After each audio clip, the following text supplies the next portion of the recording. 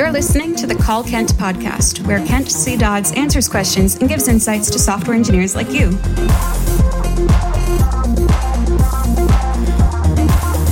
Now, let's hear the call. Hi Kent, my name is Mohammed Jawahar. My question is, am I stuck in tutorial hell or overthinking the job application process, or am I being reasonable about preparation before getting a job? I have started learning programming in 2014, and then I have learned several other things, let's say UX design, backend, but my main focus was in frontend. I was working as a frontend instructor, teaching frontend fundamentals. In July, I left my job, and I'm aiming to get a job on front-end development. My take on preparation for the job interview or the job itself is to go through several courses of several authors, let's say, including Epic React and other courses.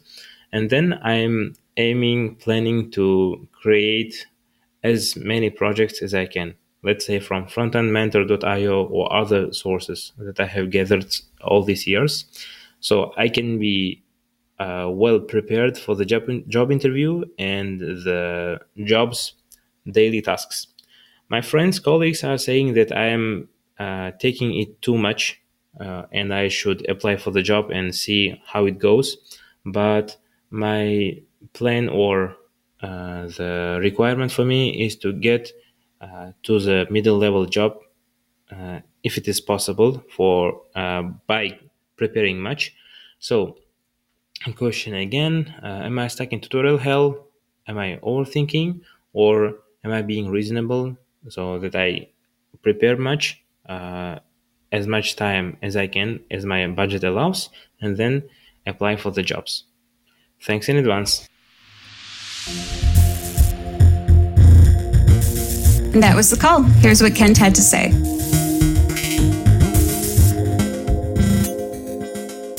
Hello, Mohammed Jawahar. Thank you so much for the question. And here is my answer. I've actually had a number of friends who are in a similar situation, and where I notice that like they'll go through a boot camp and then they'll say, I'm going to work on my portfolio for 6 months and then I'm going to apply to a job. And my perspective is always that you can do these things at the same time. A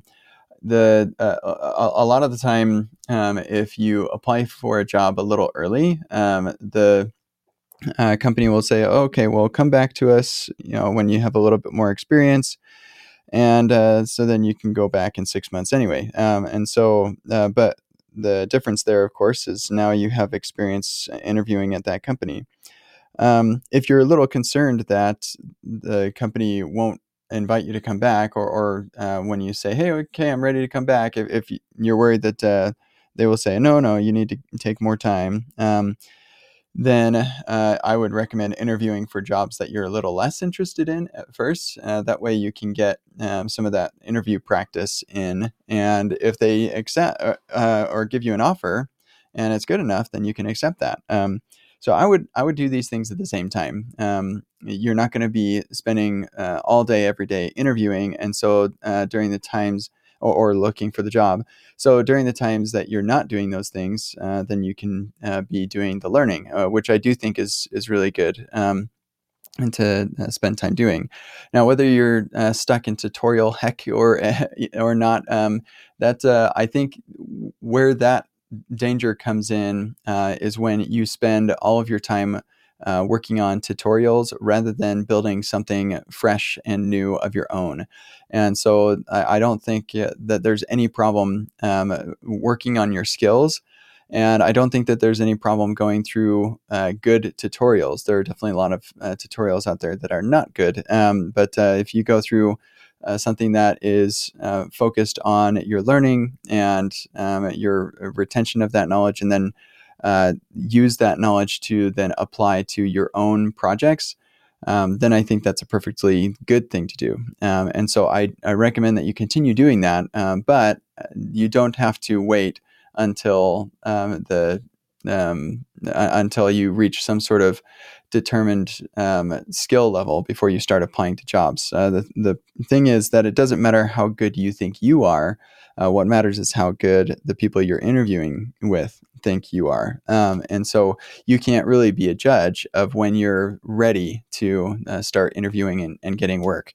And so for that reason alone, you should be interviewing and kind of gauging your current level in that way.